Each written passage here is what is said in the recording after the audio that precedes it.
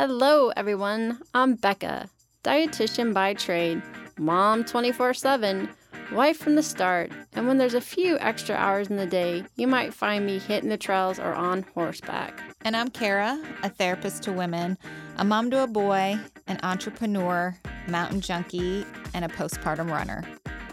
And this is Fit for a Queen, a podcast that's devoted to the female athlete wanting to balance the teeter-totter of all the things we desire out of life as women. Performance, health, intellect, and taking time for self, even if we only get 1 minute out of the day. We're so excited to be bringing you the queens in the athletic world who have done just that.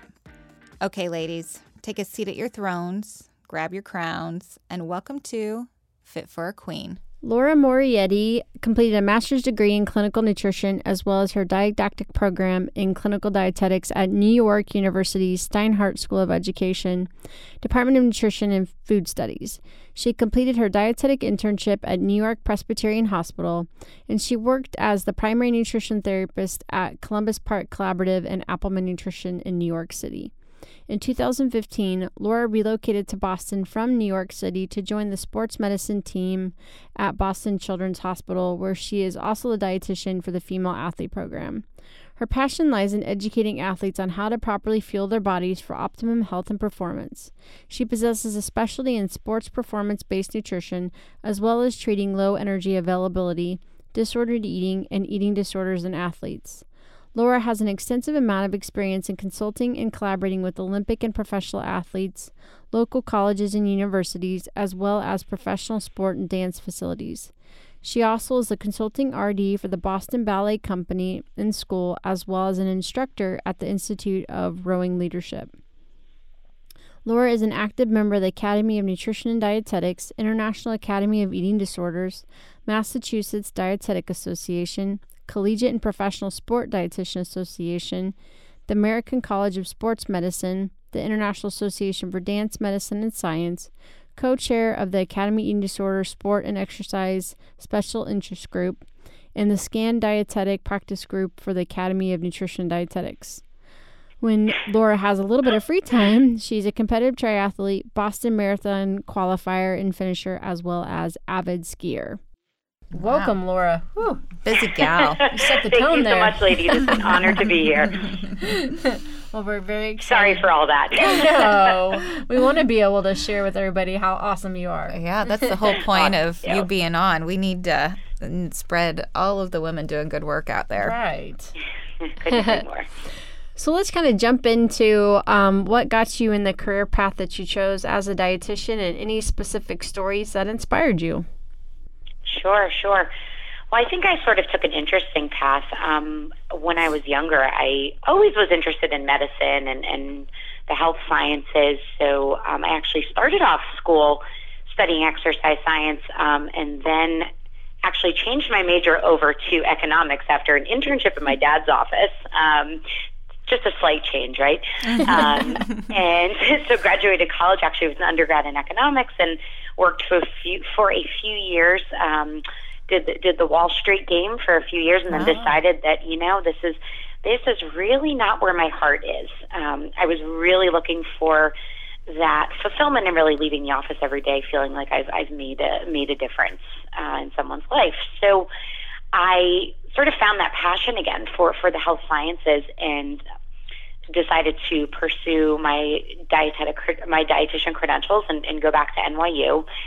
And like I said, it had really been this underlying passion for most of my life. And I always joke that I was potty trained on the side of the soccer field. I have two older brothers, so literally sports since a very young age, since as far back as I can remember, has always been a huge part of my life. Mm-hmm.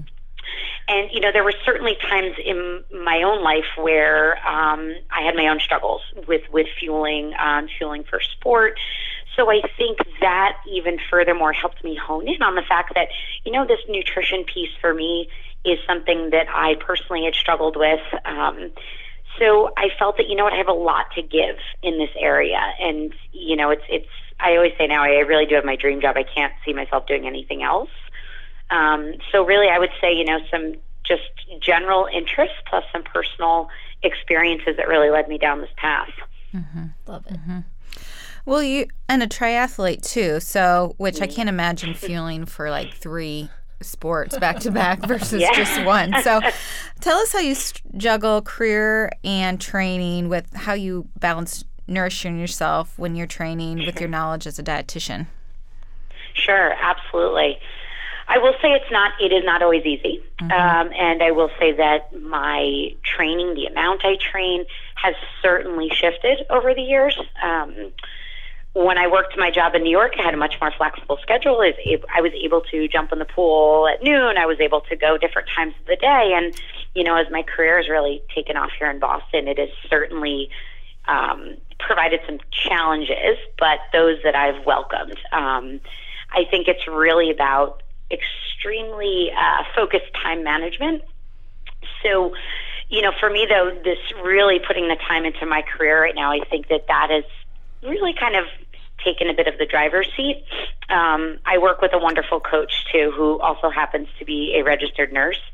So she also really values rest and balance.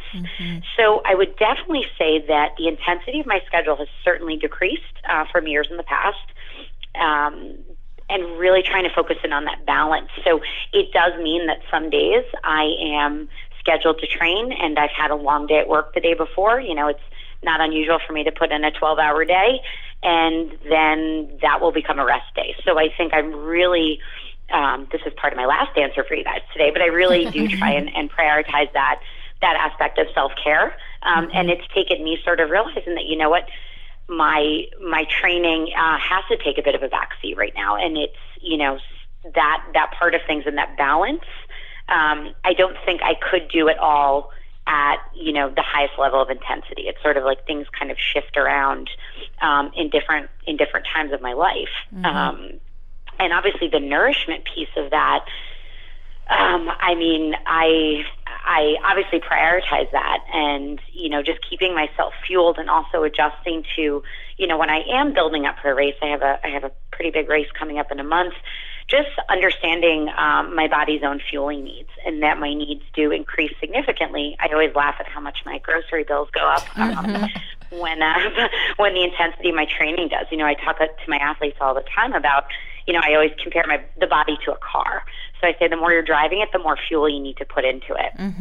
And also just, making sure that I'm checking in with my primary care doctor, or having the benefit of working in a sports clinic, checking on my iron levels, checking on my labs, just to make sure that I'm sort of keeping all my levels in check, supplementing if I need to, but, also just listening to the body and trying to avoid that burnout, taking those rest days, and listening if any part of my body is nagging and needs some rest as well. So I would summarize up by saying it's definitely not easy, and then at different points in my career, things have sort of shifted with the amount I've been able to do. What does fueling look like a month before a workout? Are you ramping up right now?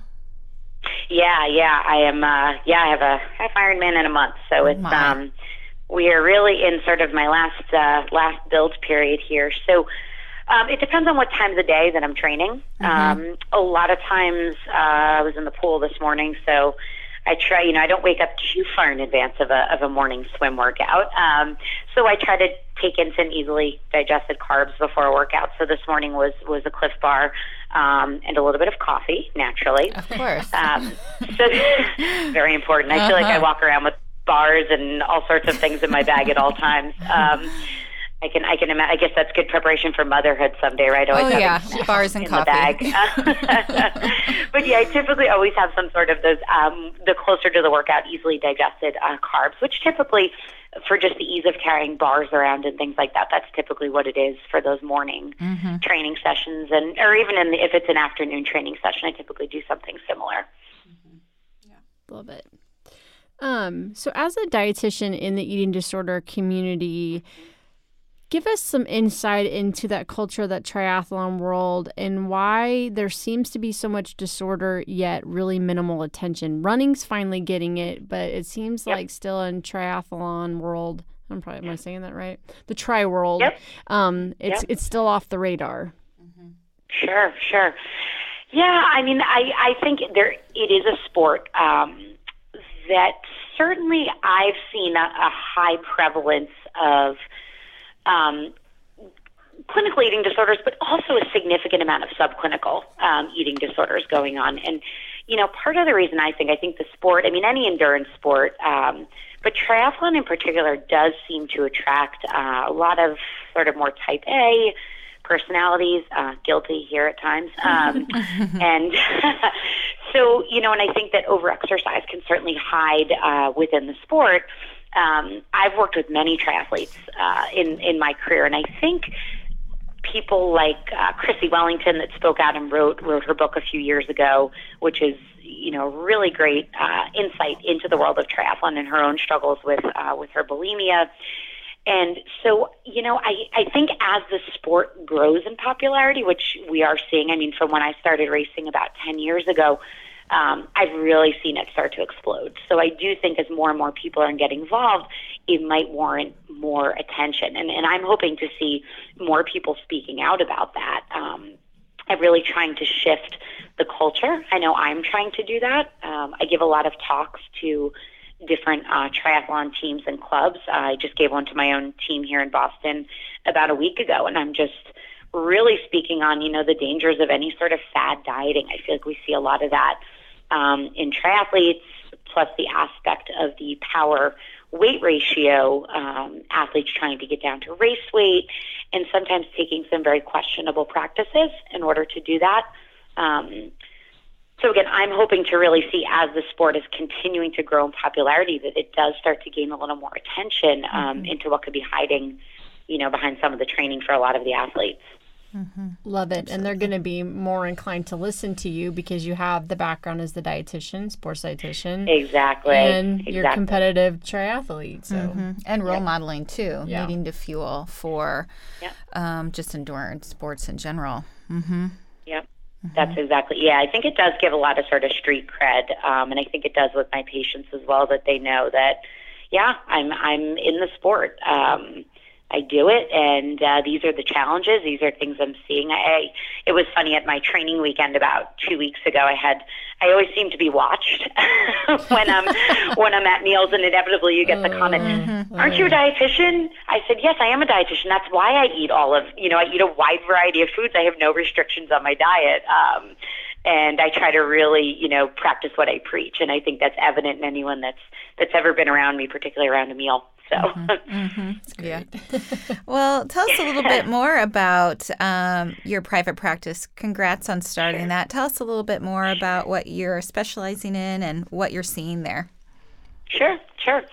So my private practice really is an extension of the type of work I'm doing here at the Female Athlete Program. I do also perform just performance-based nutrition too. So it's still, my entire practice is focused on athletes. I see males and females. My youngest patient has been 7. Wow. And I did more work with the parents in that case, but it was around a competitive, which is kind of interesting to hear someone who's at that age referred to as a competitive athlete.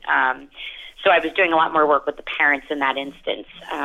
But my oldest, I have 2 patients right now that are in their 60s training for Ironman, which has been interesting because there's been a lot of other sort of medical complications that they have.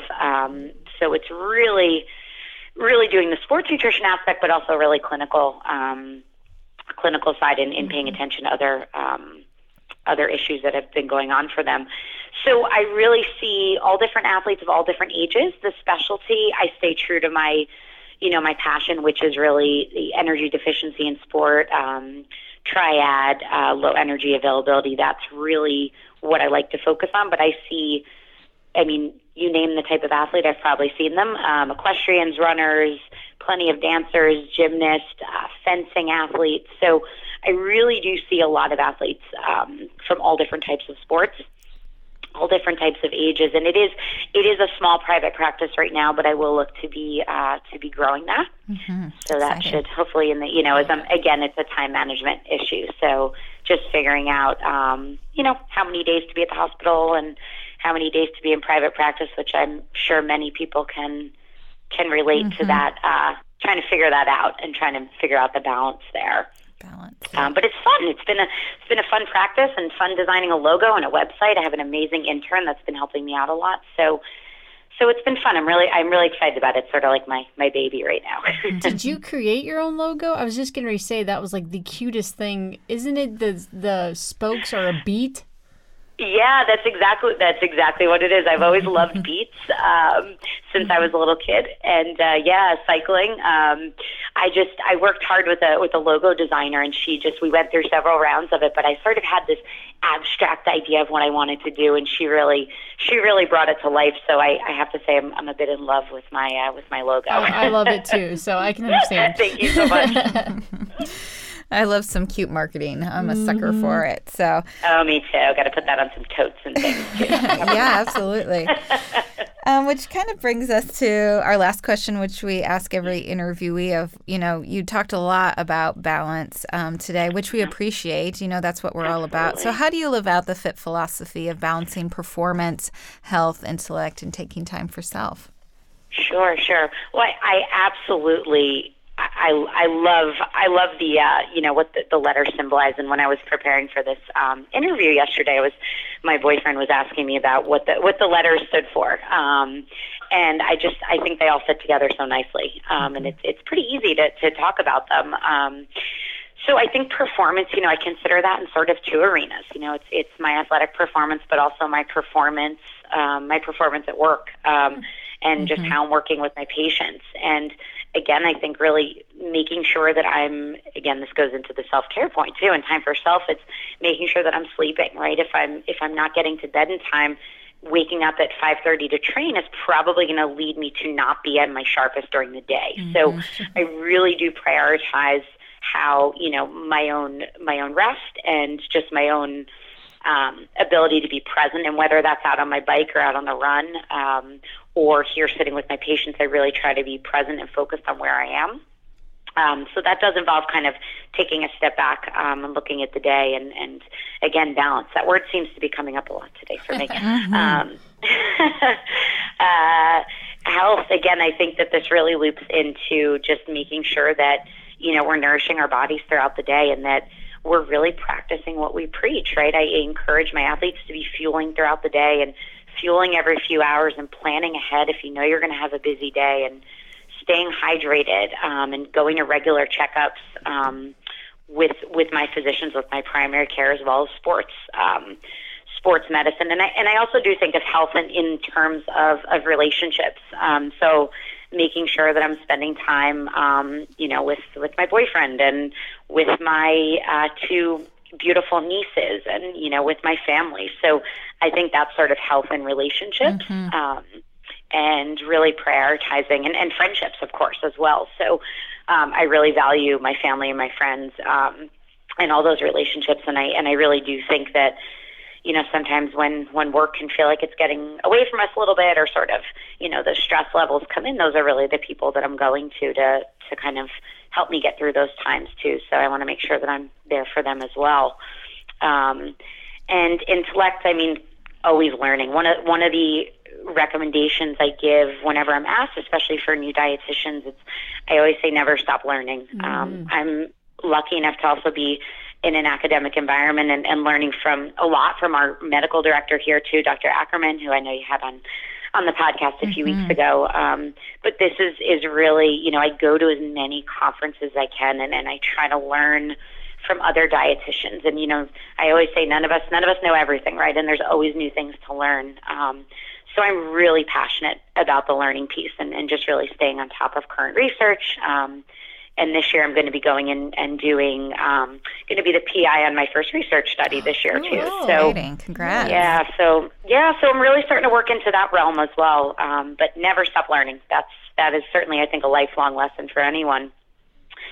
And then lastly, that time for self, like I've mentioned, that self-care piece. I am very focused on trying to get I try to sleep at least 7 to 8 hours every night.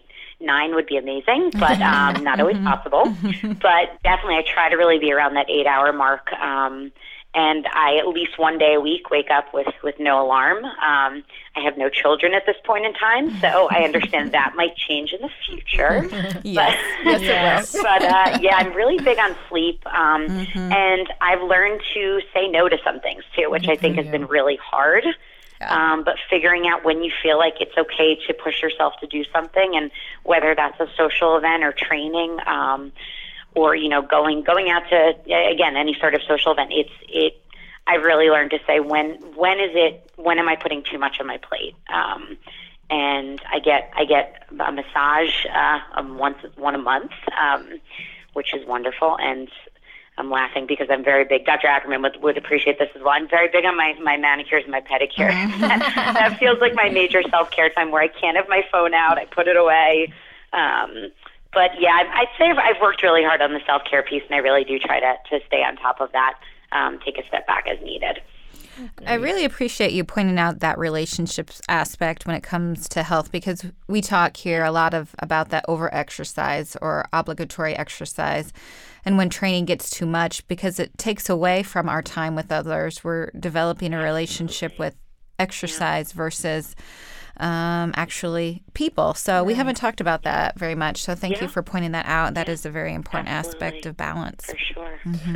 Well, I also like how you talked about the two arms of performance, is that many times if we're so depleted, then I often joke with my clients that you're not going to like it if I start yawning in front of you as you're pouring out your heart to me. So Right, exactly. you got to stay present and awake. Absolutely, especially in the work that we're all doing. It's tiring work too. It's wonderful work, but it really does.